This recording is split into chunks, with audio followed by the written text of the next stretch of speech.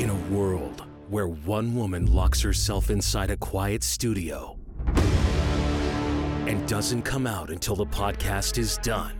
Welcome to Spotlight Conversations with Donna Reed, a place you can get connected with Donna and her friends and listen in on some great conversation. And thankfully, unlike the intro you just heard, it's a drama-free zone. You're welcome. Now, as we listen to a bit of music from the amazing Mark Sparrow to lead us in, it's my pleasure to introduce the one, the only, Donna Reed. Thank you, Joe. Thank you, Mark, the guys that bring in all the sound elements to Spotlight Conversations. How are you doing into 2022? A lot better than 20 and 21. And I appreciate you being a part of the program today. For more about the work I do, go to spotlightconversations.com. You can also follow me on Twitter at Donna Reed VO, on Instagram at Donna Reed VO, also on Instagram at Spotlight Conversations. And today, I'm in Texas with arguably, let's just say Mike Vance, aside from being a writer and a producer and now a new author, is the leading Texas history storyteller. That's fair, right? Wouldn't you say that? That's a high bar to reach, but thanks. You also worked sports radio, talk radio. This love of history, did it start in school or did it come from radio, or how did all this? Probably before all of that. My dad really was a history lover, and when we'd go on vacation, he was always stopping at some kind of history site. So I think that's really what got me started. Your current book, Getting Away with Bloody Murder, was released by Pelican Publishing back in January. It's based in history, historical fact. Tell us a little bit about the book. It's historic true crime. Okay. And I had done one other historic true crime book called Murder and Mayhem in Houston. And in the course of doing that, I ran across this attorney that was a defense attorney. And the more that I was looking for good cases to cover in that book, the more this guy's name was popping up during a time period about 1895 to 1910. And it became apparent pretty quickly that there was an entire book just about his cases. Uh-huh. And the deeper that I dug, the more amazing some of the stories were. You're like, you gotta be kidding me when you're reading some of this stuff. And he himself turned out to be a really fascinating story. So I set all of those aside with the exception of one that was in the first book. There's an even bigger book that I ended up with about J.B. Brockman. What was it about Brockman that captivated you? He was the Dick DeGuerin of his day, the Racehorse Haynes, Percy Foreman. And it doesn't have to be held to Texas, but this is a defense attorney. He was Perry Mason, basically. Okay. All right. He was certainly not averse to telling a good story, to stretching the truth a little bit to get his client acquitted. Okay. And courtroom hijinks, he reveled in creating some kind of scene in the courtroom, coming up with some novel way to get himself in the newspaper while he was getting his client acquitted. How long did it take you to write the book from start to finish? It was one of those that I worked on probably for about 3 years. And I wasn't doing it, daily. But Okay. when I got the chance, I was hanging out at Harris County Archives, at the court clerk's archives, or in one of the nearby counties. There were a lot of stops to be made and find out if any of the old records had anything about these cases. And a lot of them are still there. A lot of them I can still find. Now, this type of storytelling, you have to go back and research, and it's a slow process. It isn't anything you can just do quickly. Exactly. Thankfully, the newspapers, more and more of them are getting digitized. Uh-huh. So you can do more and more research at home as opposed to going to a library and begging them to let you use what in some cases are fragile bound copies of newsprint that are still around. So the digitized records help a lot. But there's still a lot of time spent in dusty archives, looking through old books, and in some cases with the court records, you're the first person in well over 100 years that has touched those pieces of paper. Now, I'm watching your face. I know this is an audio presentation, but I could see your face light up when you talk about digging in and finding all these facts about history. You really love it. It's not work. Absolutely. Yeah. And nothing's better than chasing the unexpected rabbit trail. You're looking for something in particular, and then something catches your eye, and you're thinking, well, I wonder what the story is on that. And you're following that trail a little bit.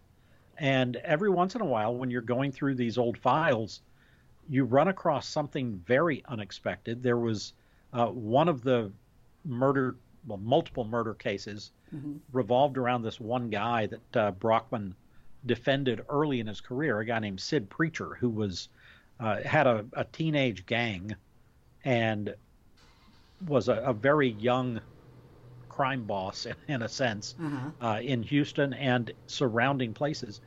And in going through one of the old files, court files, I found his death announcement.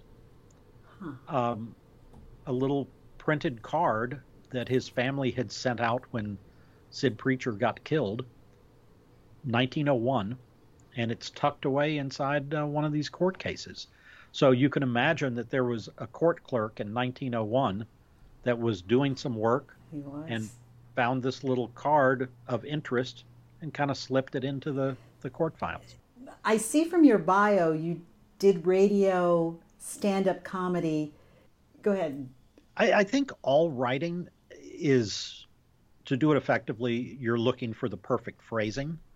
And I think all of that is an attention to detail, picking the right word, putting them in the right order, and not using too many of them. You don't have a lot of time.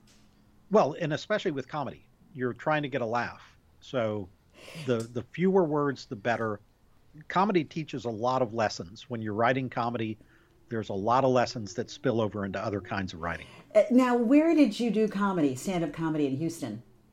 All over. I started out actually in Austin during college, and would come back to Houston on the weekends and do gigs. And this is at a time before comedy clubs. The only comedy clubs in the country were in New York and Los Angeles. Houston got one in the late 1970s, about the same time as comedy clubs were starting out in San Francisco. I guess it had something, but as far as a really dedicated comedy club, San Francisco, Houston, Chicago, Boston started up about the same time frame. And then from there, more and more cities got clubs, and before long there was a circuit. So you're going to different bookers. I'd worked all over the country and in some foreign countries, as long as they were English speaking. So I did that for about 16 years for a living. Did you do stand-up while you did radio? Yes, some. It was tough, but every once in a while I would take a gig and do radio remotely. I remember in some cases we didn't have the luxury of Skype and Zoom and all of those things where you could join in the afternoon and do a show that night. I remember in some cases standing at a payphone and calling in to the radio station so I could be on the air for half an hour and still get paid. It's kind of exciting, but yeah, nothing like it is now.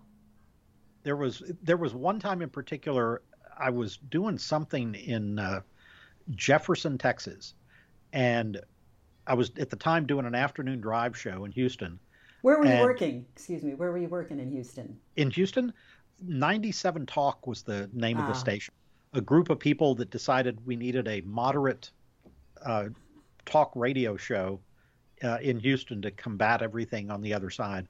And that lasted probably about 2.5, 3 years. That's a good until run. They got an enormous offer from Clear Channel to buy the signal. That was the end of their crusade, I think, when the big check came in. But I didn't mean to interrupt, but go ahead with your story before that. Yeah, so I'm calling from a payphone. That was my plan at a certain time. And we're staying out in the country. And I went to leave, and there was a peacock that would not let us leave. He's trying to attack me as I'm leaving the little cottage that I'm staying in. Uh-huh. So I was delayed, called in, and my radio partner, Roger Gray at the time, goes, so what kept you? Well, a peacock had kept me in, like holed up in the cottage there. It wasn't an NBC affiliate or anything like that. It was not. Oh, it right. was not. Just this wanted was to just clarify. a very angry bird is what that was. So you leave radio, you leave stand-up comedy to do writing? I was always doing writing all along. Wrote a bunch of scripts. I had a writing partner for script work, and we sold some things.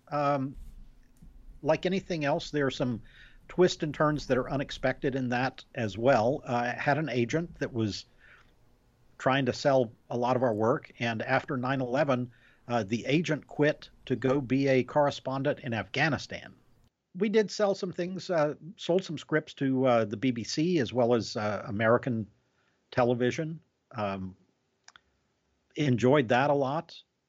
Did some TV work in there as well. And just always, it all comes back to, like you said, back to writing, being able to do something creative. Your current book, Getting Away with Bloody Murder, how did you go to your agent to get it published? This is my 8th book. It's an interesting thing. I'm actually glad you asked that, so I can make a shameless plug. You can, I won't say easily, none of it's an easy process, but with a history book, there are publishers that you can go to directly as the author. And I have been fortunate enough to have history books published by multiple different publishers. Pelican is actually owned now by Arcadia History Press, and I've had previous books that were done by that publisher, so that was an easy one to go back and approach. But fiction's a different animal, and I had been working on a novel that's a historical novel for years and completed that not long ago. But that one, to get a good publisher for fiction, you have to have an agent. And I don't have an agent anymore. I haven't had an agent since we quit doing script writing. So I'm now back, even though I have 8 books under my belt, I now have to get this 9th one done, which is my first novel. I need to find an agent so they can go out and rep it to the big publishers. How hard is that? I knew in voiceover, you do voiceover work too. Having an agent, It's hard, to get one in your corner. It's very tough to find a literary agent right now because they follow trends. They want to be able to sell the things that their clients bring to them. And right now, it is a much better time to be a female author than a male author. The book that I've written is probably pointed toward a male audience in a major way, but not exclusively. I know personally, I have a couple of friends that write fiction under a female name just so they can have a better chance of getting it published. Really? Yeah, it's an interesting dynamic, but and why do you think? The big publishing houses are at the moment convinced that that's what people want to read. They're convinced that only women read, that men don't. Really? There are exceptions to that, but I need the right agent that's going to be able to go out and make my case and be able to exploit those exceptions. Does one usually publish a book and then find an agent? Don't you usually have an agent first and then publish the book? Or yeah, which is why my fiction right now, that novel, I have had 3 people read it, and they were the ones that I had sent it to make comments. And that's it. Otherwise, it's just living here at the house with me. So how are you doing this every day? I mean, are you picking up the phone and going, "Hey, can you rep me? Hey, can you rep me?" Going on podcast and begging. That's my... He's begging, folks. He needs an agent. That's my main business plan at the moment. Before, we'll talk more about your book and some other writings you've had, and we'll talk about PBS Houston too. But what is your approach to getting an agent? It's kind of cold calling. I've talked to a couple of my fellow author friends, and two of them have said, talk to my person, see if you have any luck, which I did. And one of them didn't rep that kind of, one of them had gotten out of repping fiction for exactly the reasons that I was describing. They used to do both fiction and nonfiction, and now they're exclusively nonfiction because it's too hard to sell some of the fiction. Then I had one of those you just want to bang your head against the wall, where I talked to a friend of mine and he goes, man, I really would love to hook you up with my agent, but he just died. Oh, really? They even say that? I mean, he had gone to a different agent that was brand new to him, and he wasn't able to pass me along because he had no relationship established with the new agent. You'll find an agent. I just feel it. I feel it. Maybe just listening to Spotlight Conversations, the podcast, people will come knocking at your door. It's a good book. It's, like I said, historical fiction. It's a fictional memoir, and there's a through storyline, of course, but it's also utilizing the comedy background. I wanted to make this one of the funniest books that anybody had ever read, in addition to the history and the story. When you first started writing, did it come easy to you? It did. All through school, I remember in, I guess, 9th grade, I, for whatever reason, decided to write a little booklet, is what it amounted to. That was a comedy take on Greek mythology, which we were studying at the time. Junior high, high school? High school, 9th grade, freshman in high school. And my teacher at the time, Gloria Reinheimer, and Mrs. Reinheimer would use that book in class for apparently several years afterwards to show people one of my previous students wrote this. She thought it was, of course, hysterical. And one of my cousins came along after me and got Mrs. Reinheimer and said it was just miserable once she found out that she was my cousin. Oh. And I'm like, well, why aren't you writing little books for yeah, exactly. But isn't it that one teacher that makes the difference? And you only wish you could reach out to them and tell them years later, thank you. Absolutely. There are probably 3 teachers that I had over the course of schooling, English teachers, all, that made a difference. Absolutely. The only other historic true crime I had done was that Murder and Mayhem in Houston book. Co-wrote that with a buddy of mine, John Nova Lomax. And it was a collection of Houston murder cases. Starting in, the earliest one was 1840, and the latest one we did was 1994. Lomax did most of the later stuff. I contributed to a couple of those. Everything before World War II was me. And it was something new to me. It was still writing history, but the true crime part of it was new to me.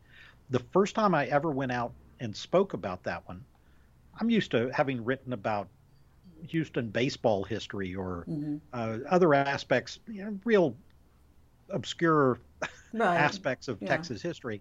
The first time I ever did a talk on this, the murder book, there were 90 people that showed up, which is about 3 times what a good crowd was for a history talk. Exactly. And the people that had brought me in, they're like, well, we need to get you here all the time. Well, it's not me, it's murder. These people like murder stories. They want to know why. Absolutely. So the true crime, people apparently just eat that up. And to be honest, they're fun stories to research, and they're never boring. The research can be relentless, though. Yep, a lot of note taking, and you have to, like anything else, you have to, when you're working on history, hope that the records are there. But in the case of true crime, you're dealing with things like courthouse fires that burned up all the records for a given county. So there are a lot of potential pitfalls where you get to something that you want to write about, and there's just not enough information there to do so. I'm talking with Mike Vance, producer, writer, historian. He's written a book called Getting Away with Bloody Murder, released by Pelican Publishing in January. One of the best history storytellers in Texas. Yes, you can live up to that. That's a great way to describe you, because you do have these storytelling chops down. Well, they're history. That's all it is. It is stories. And when people come up and they say, I hated history in school, where you had a bad history teacher. See, if somebody's sitting there going, what you need to know about George Washington is he was born in 1732. Well, no, that's not what you need to know about George Washington. You need to understand what he was as a person and what he did and context to what he did. Exactly. No, that's it. And you're lucky you had teachers like that, because they inspired your love of writing. They did, and I've always loved to read as well, and that goes back to my parents also. They were very good about reading to me and handing me books, and it stuck. Good. President Knight Heron Media, Executive Director of Brenham Heritage Museum. Tell me about the latter, the Heritage Museum. The Brenham Heritage Museum, that's a fun job that I'm doing right now. I took this on starting as a history consultant and have ended up being the executive director while they are in the process of creating an entirely new museum. It's a historic building, an old post office that was built in 1916, 1917 in downtown Brenham.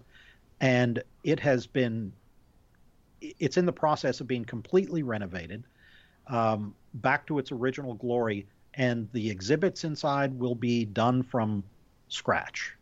Now, for somebody that's not from Texas, how far is Houston from Brenham? An hour. Okay. Depending on where you live. If you live in Clear Lake, it's an hour and 40 minutes. But Brenham is a little bit closer to Houston than it is to Austin, right on 290. But they like to say halfway between Houston and Austin, and that's more or less true. Now, describing this post office, they've modernized it a little bit, but sort of made it look like it was originally. It's going back to, if somebody had been there in 1916, they could walk into this building and recognize it all. Not with the original postal furnishings in there, but as far as the building goes, it's going back to what it looked like then. With all modern conveniences, of course. The building had no air conditioning. It was a coal-fired boiler that was heating the place, so those are gone, but thankfully. But the building itself it's glorious. It has these wonderful large windows that still work. They still have the original window chain on them, and you can still lower them and bring them back up. Yeah. Just like when the place first opened, and the wood's in great shape. It was federal government, so they spent some money. This was their hold on the town of Brenham and on Washington County. So they wanted it to be a showplace in downtown, and it's held up. What's the website for them? BrenhamHeritageMuseum.org. Right. You're also president of Knight Heron Media. Yes. Tell me about that. There was a previous nonprofit that I had. Knight Heron is a nonprofit, and we started out just producing videos, documentaries, short films, all Texas history, and we still do that. And in addition to that, Knight Heron now publishes books. That's a new thing that we've just started out. Knight Heron, which is knightheronmedia.org. Like the bird, Knight Heron. The video side of it is something that I really enjoy, and it's like writing a book, but with a lot more pictures. And we did a big series that was on PBS in Houston and a couple of other Texas markets called the Birth of Texas series that started with Texas Indians and the Spanish and went all the way up to statehood. We're actually still trying to finish the 8th of 8 episodes in that. They're all feature-length films, so when it's done, it'll be over 20 hours of Texas history documentary that we have there. And there's some other projects that are in various stages of completion as well. Can anybody see some of these works on PBS Houston? I don't know that there's a plan to run them again. When we get the funding to finish the last one, then we're going to go back and shop all 8 of them as a completed set. Mm-hmm. And there's enough interest, I think, in Texas history that might even get some interest outside of Texas. We'll see. But there are certainly enough PBS stations in the state of Texas that hopefully we can get them to run all of these and serialize them over a certain given time. Got another book in the works? I have a couple that are the novel I already talked about. Mm-hmm. There's a little book that I have that should be out later in 2022 that's about Brenham that grew out of the work that I'm doing at the museum. There's a book that I have that's finished that is ready to go out to press as soon as we can find the money. Knight Heron wants to publish this one, so we have to find somebody to underwrite it. But it's a history of Harris County education. It's a big 500-pager with a lot of pictures. And then I have another novel that I'm in the stages of starting that is another historical fiction piece that's set in China during World War II. And I'm already kind of thinking about another historic true crime thing too, but I haven't gotten underway with that. Do you write every single day? You've got so many things going on. I do. And okay. The museum is keeping me somewhat busy, but I always work every day. If I'm not working, then I feel like something's wrong. Occasionally I'll go on vacation and make sure I do not take a computer with me or anything. So those are the exceptions. But if I'm at home and it's Saturday or Sunday, then yeah, I can always slip in 6 hours of work and write on different things. The key for me is to have multiple projects going. Yeah. And that way if you get a little bit stale about one of them and nothing's flowing, just switch over and work on something else. So someone wants to read your new book. How do they get it? The best way, as far as I'm concerned, meaning the way that I get more money, is to go to my website, which is MikeVanceWriter.com or MikeVanceHistory.com. They both take you to the same place, and you can buy it there. But otherwise, bookstores around the area have it. Amazon has it. Barnes & Noble, I think, has it. So it's readily available. I thank you very much for coming in and talking to us about your book. And you love books and you love writing. I do. We're going to get you an agent. That I'm all for. Thanks so much for having me. You've been listening to Spotlight Conversations with Donna Reed. Subscribe on Apple and Spotify podcasts or your favorite platform. Thanks for tuning in.